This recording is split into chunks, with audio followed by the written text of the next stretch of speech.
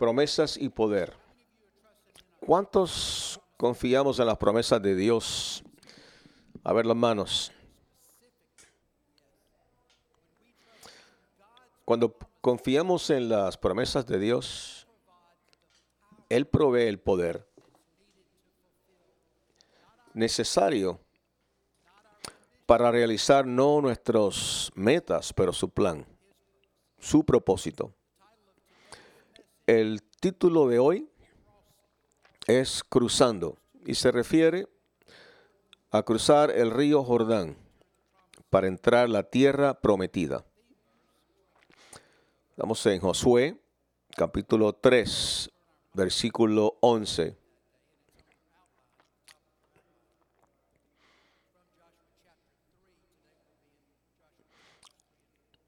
Vamos a estar hoy en Josué 3.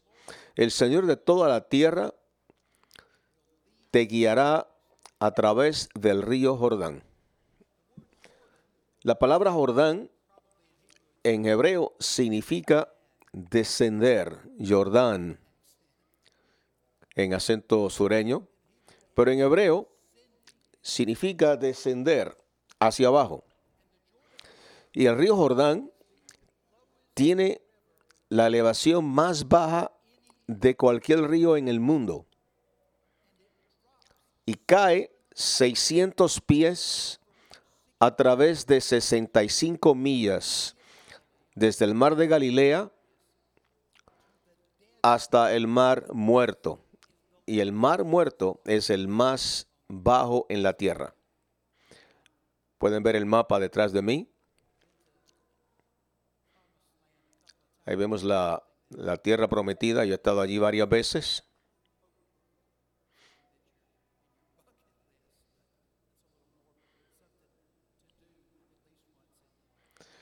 Es algo que vale la pena ir a visitar por lo menos una vez en su vida.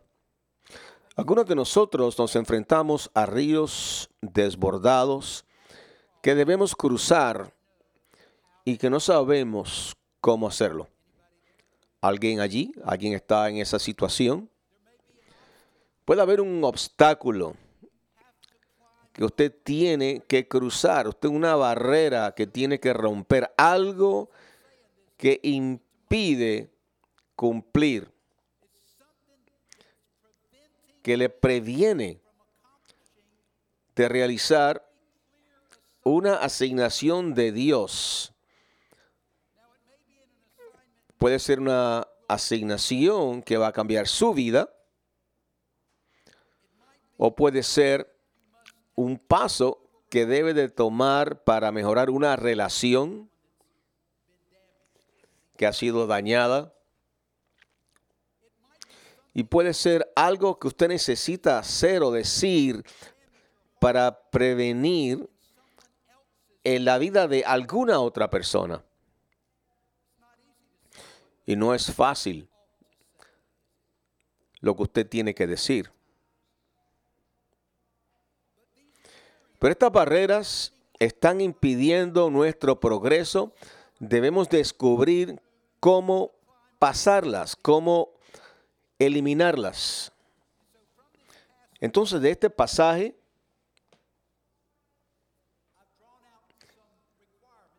he definido 3 requisitos para enfrentar un reto.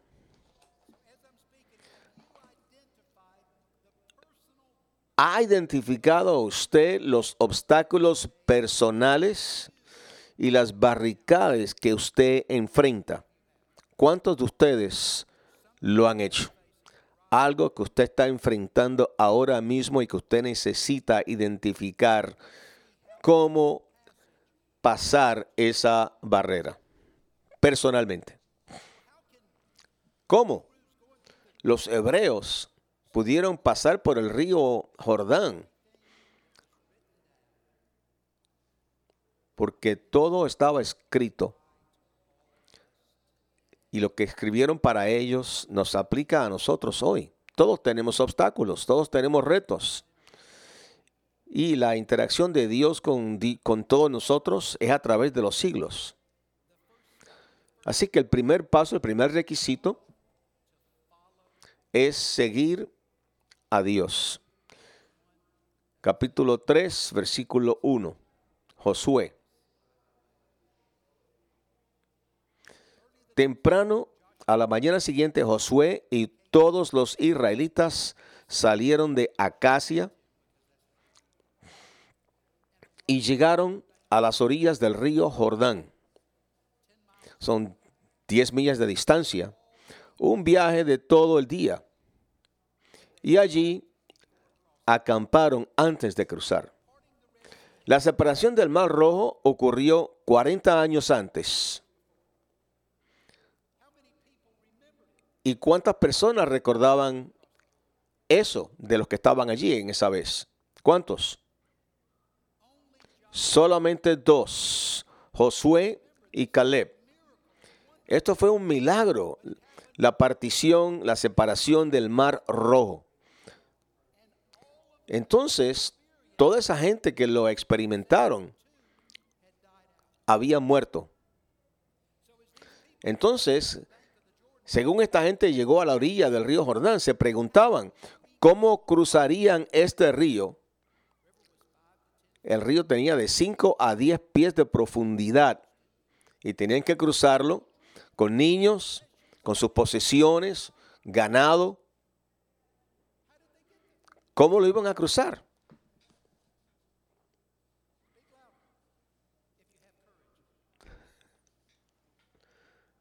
¿Cómo es eso? ¿Alguien contestó la pregunta? ¿Cómo lo iban a cruzar? Sí, pero ¿cómo lo iban estas posesiones, este ganado, estos niños? Sí. Y el faraón estaba tan temeroso de esta gente que les dijo que se fueran. Y se fueron con todas sus posesiones. Pero tenían ganado, tenían todas sus cosas de vida. Habían estado en Egipto ¿por cuántos años? ¿Cuántos años? 30 años. Continuando en el verso 2. 3 días después, luego de descansar, los oficiales israelitas recorrieron el campamento, dando estas instrucciones. Cuando vean a los sacerdotes levitas llevando el arca del pacto de Jehová, vuestro Dios,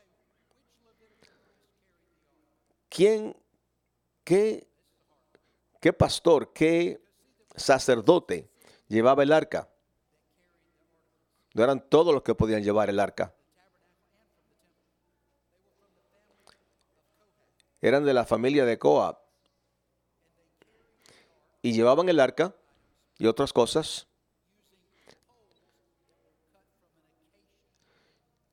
Con palos del árbol de acacia. Así como se veía el arca en esta foto. Esto no es una fotografía, es una representación. El arca, de acuerdo con la Biblia, estaba mencionada 16 en los capítulos 3 y 4. Estaba cubierta de oro. Y dice,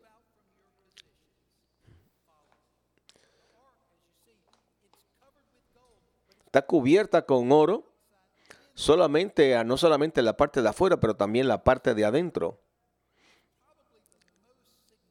Y esa es la parte más significativa, porque aparece 16 veces distintas.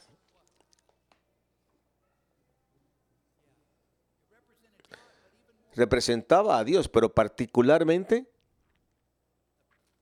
la presencia de Dios. La presencia de Dios estaba en el arca.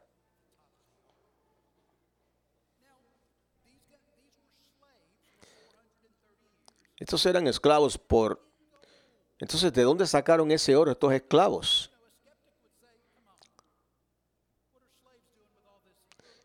¿Qué hacen los esclavos con tanto oro? ¿Quién les dio todo ese oro? Los egipcios. En Éxodo 12, Moisés les dijo, Nos van a sacar, graben, cojan sus posesiones.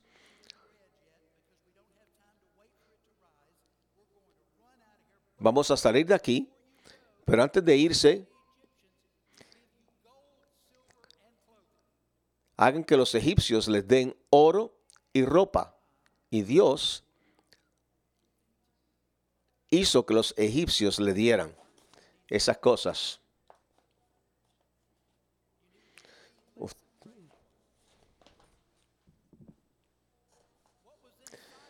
¿Qué era lo que había dentro del arca? 4 cosas, pero los 10 mandamientos, una vasija de oro con maná, la vara de Aarón que había reverdecido, el arca, la sangre de un sacrificio se rociaba sobre la cubierta de expiación por encima del arca.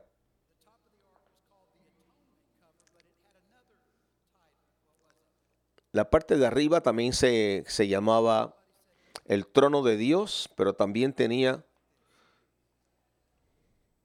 otro nombre. El trono de Dios es como se le refiere en la Biblia. Pero el día que se hizo el derrame de la sangre, ¿qué día era eso? ¿Qué día fue eso? ¿Cuándo fue que ocurrió ese derrame de sangre sobre el arca? Se llamaba Yom Kippur. Es el día de la expiación. Esta arca se mantenía en el tabernáculo detrás de todas las cosas santas. Solamente una persona podía entrar a ver el arca. En el versículo 4.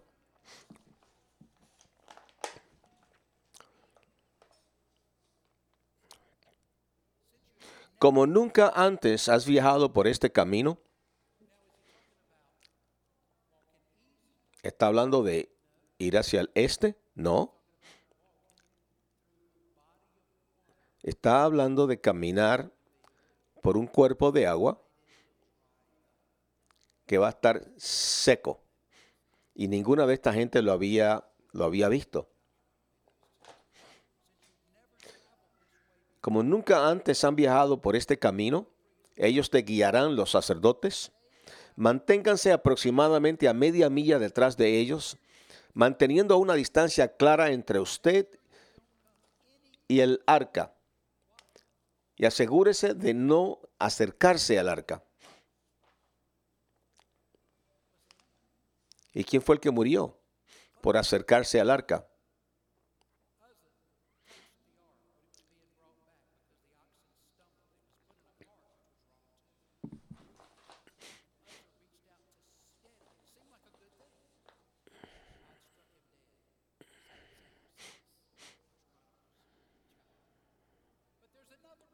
Pero había otra razón de no acercarse mucho al arca, una razón práctica.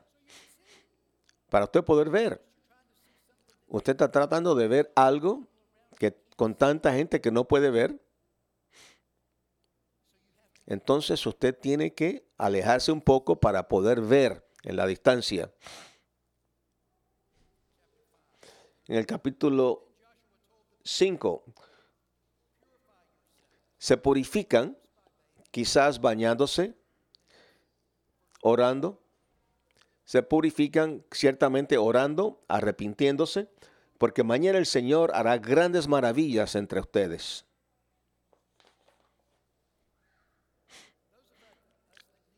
Nosotros también debemos eliminar prácticas pecaminosas que nos separan de Dios y nos roban la fuerza.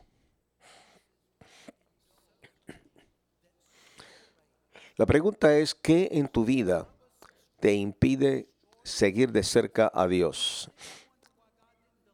Porque las relaciones se pueden romper cuando hay situaciones que se interponen. A veces no tenemos paciencia. A veces hablamos en un tono difícil. Y eso afecta a la relación.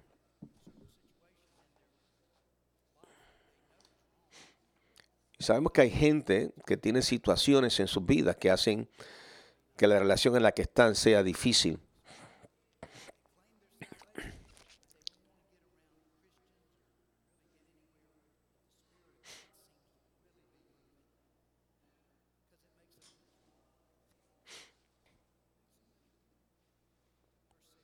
En el versículo 6, por la mañana Josué dijo a los sacerdotes: levanten el arca del pacto y conduzcan al pueblo a través del río. Y así partieron y se adelantaron a la gente. Ese es el reto, ese es el desafío del que Dios nos habla. Dios está al frente suyo. Dios va caminando al frente suyo para que usted pueda enfrentar ese problema. Él está esperando que usted comience a enfrentar el problema. El Señor le dijo a Josué: hoy comenzaré a hacerte un gran líder a los ojos de todos los israelitas. Ellos sabrán que estoy contigo, así como estuve con Moisés. El pueblo sabría que Josué fue el líder elegido para seguir a Moisés cuando Dios respondió a la necesidad desesperada de Israel, mostrando su poder para detener el flujo del agua.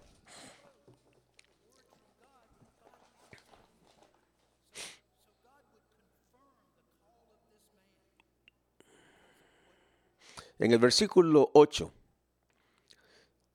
de este mandato a los sacerdotes que llevan el arca del pacto: cuando lleguen a las orillas del río Jordán, den unos cuantos pasos hacia el río y deténganse. ¿Cuántos hombres creen ustedes que estaban cargando el arca? Creemos que eran 4, algo como esta imagen que estamos mostrando aquí. Pero quizás eran 2. No sabía que era judío.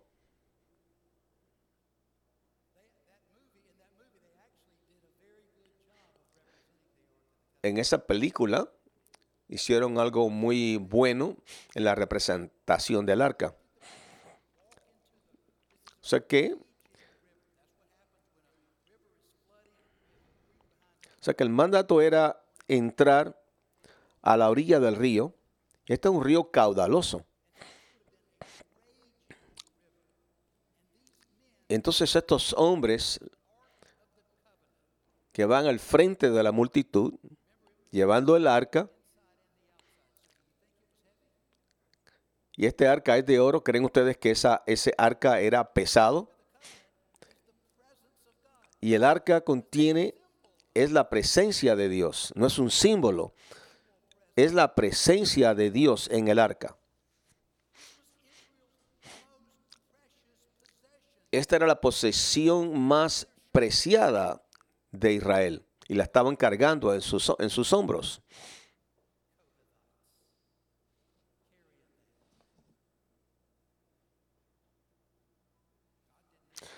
Dios no actuó hasta que los sacerdotes siguieron las instrucciones recibidas de Josué. Pero piénselo, usted es uno de esos sacerdotes y usted está entrando al río, aguantando el arca que es muy pesada. ¿Cómo usted se sentiría? Posiblemente con miedo. Usted posiblemente estará orando, pidiéndole a Dios que lo proteja de este río bravo con el arca sobre los hombros. Eso requería fe, porque es algo muy arriesgado.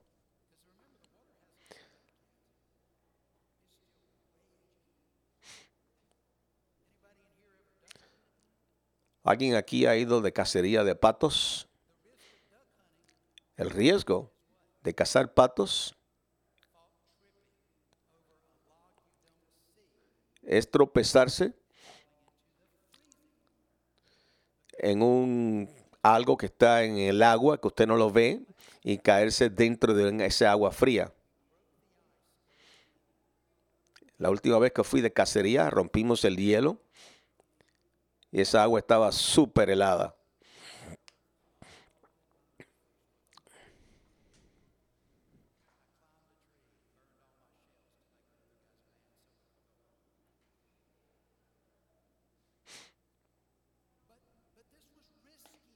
Pero esto era muy arriesgado, cruzar este río, llevando el arca. ¿Cómo está usted sirviendo a Dios? ¿Cómo usted está realizando en su fe, que es arriesgado? Yo pienso que estaban orando. ¿Le ha dado Dios a usted una promesa? Y usted lo sabe. Tiene una asignación. ¿Cuántos creen que tienen una asignación, un propósito en Dios, con Dios, para Dios? Quiero ver las manos. Levanten sus manos. Pero quizá usted duda de tomar el paso para realizar esa asignación. ¿Por qué? Porque es de mucho riesgo. De mucho riesgo. Pero es más arriesgado no hacerlo. Hay que seguir las instrucciones de Dios, total y completamente. Otro requisito para afrontar un reto es responder con acción. Entonces Josué les dijo a los israelitas: vengan y escuchen lo que dice el Señor de Dios, su Dios. Hoy sabréis que el Dios vivo está entre vosotros. Él ciertamente expulsará delante de ti al cananeo, al eteo, al heveo, al fereceo, al gergeseo, el amorreo y al jebuseo. Mirad el arca de la alianza que pertenece al Señor de toda la tierra, no simplemente al Dios de Israel. Os conducirá al otro lado del río Jordán. Entonces, Él los va a conducir al otro lado del río. Escoge ahora 12 hombres de las tribus de Israel, uno de cada tribu. Los sacerdotes llevarán el arca del Señor, el Señor de la tierra. Tan pronto como sus pies toquen el agua, el flujo de agua se cortará río arriba y el río se levantará como un muro.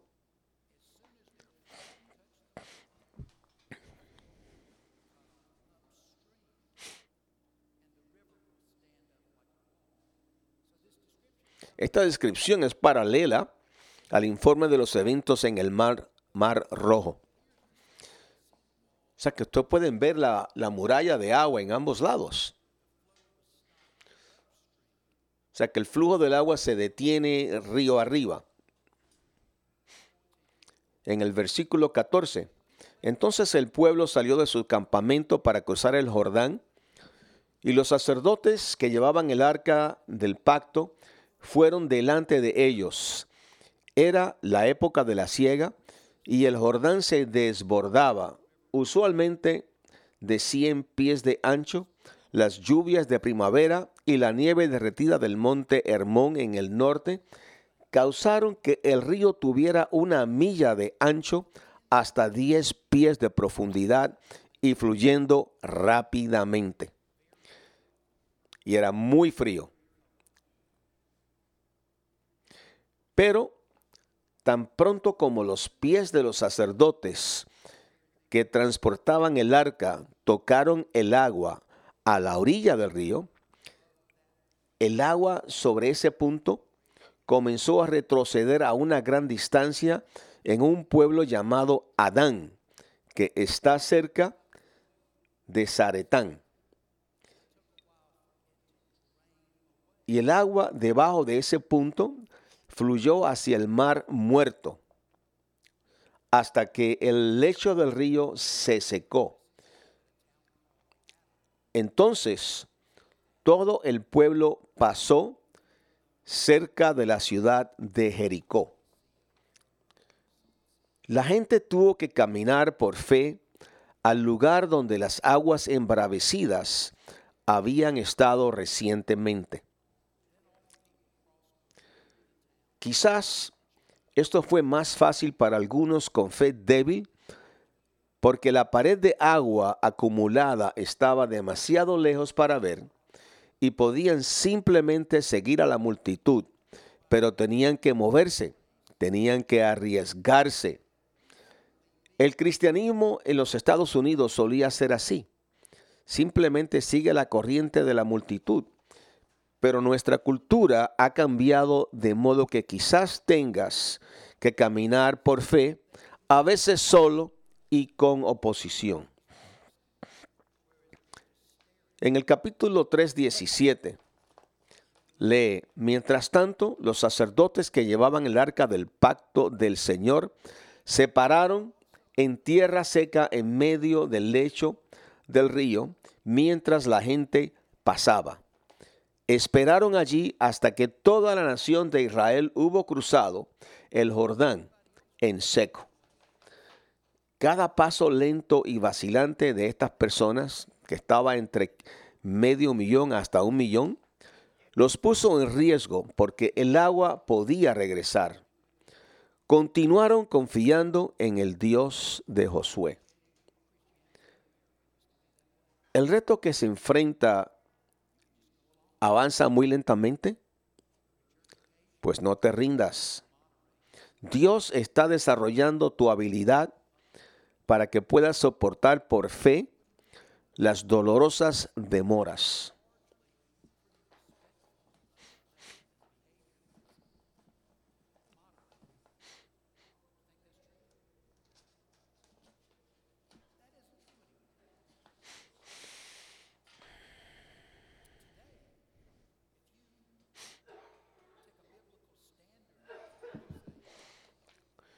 Un requisito adicional para afrontar un reto es recuerde las obras de Dios. Es recordar las obras de Dios. En Josué 4:1 nos dice: cuando todo el pueblo hubo cruzado el Jordán, el Señor le dijo a Josué: ahora elige a 12 hombres, uno de cada tribu, todos representados. Diles: tomad 12 piedras del mismo lugar donde los sacerdotes están parados en medio del Jordán.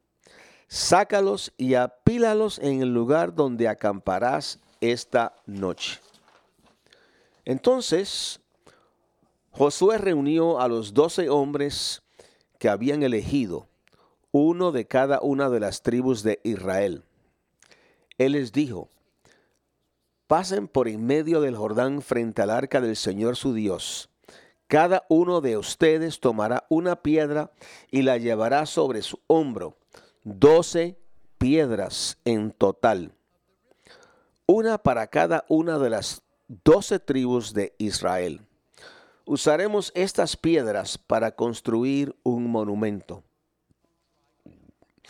Estos hombres recogieron piedras del medio del río para recordar que Dios retuvo el agua para que la gente entrara a la tierra prometida en tierra seca. En Josué 4:9 nos dice: Josué también levantó otro montón de 12 piedras en medio del Jordán, en el lugar donde estaban parados los sacerdotes que llevaban el arca del pacto, y están allí hasta el día de hoy. Suponemos que Dios dirigió esa acción de Josué. ¿Quién podría verlo? Solo Dios, pero el pueblo los recordaría, los fortalecería. Josué 4:14 al 24. Ese día el Señor hizo de Josué un gran líder a los ojos de todos los israelitas. Y por el resto de su vida lo reverenciaron tanto como habían reverenciado a Moisés. La gente reconocerá y recordará cuando ejerzas una fe arriesgada. Tienes que arriesgarte a seguir el plan de Dios. El Señor había dicho a Josué: ordena a los sacerdotes que lleven el arca de la alianza, que suban del lecho del río. Entonces Josué dio la orden. Tan pronto como los sacerdotes que llevaban el acta del pacto del Señor subieron del lecho del río y sus pies estuvieron en alto, las aguas del Jordán volvieron y se desbordaron como antes. El pueblo cruzó el Jordán el día 10 del mes primero. Luego acamparon en Gilgal, 8 millas de distancia, justo al este de Jericó, y fue allí en Gilgal donde Josué amontonó las 12 piedras tomadas del río Jordán. Entonces Josué dijo a los israelitas: en el futuro sus hijos le preguntarán: ¿qué significan estas piedras? Entonces les dirán: por aquí cruzaron los israelitas el Jordán en seco. Para el Señor, vuestro Dios, secó el río delante de vuestros ojos y lo mantuvo seco hasta que lo cruzasteis, tal como lo hizo en el mar Rojo, cuando lo secó hasta que todos hubimos cruzado. Lo hizo para que todas las naciones de la tierra supieran que la mano del Señor es poderosa, y para que teman al Señor su Dios para siempre. Agregarían que hay un monumento invisible en medio del río. La fe es la evidencia de las cosas que no podemos ver. Hay monumentos en nuestra memoria de las grandes liberaciones de Dios que desarrollan nuestra capacidad de confiar en Dios en los desafíos. Es útil tener memoriales visibles de la fidelidad de Dios para recordar a aquellos que fueron testigos de la obra de Dios, y ofrece la oportunidad de compartir las historias de aquellos que no estuvieron allí.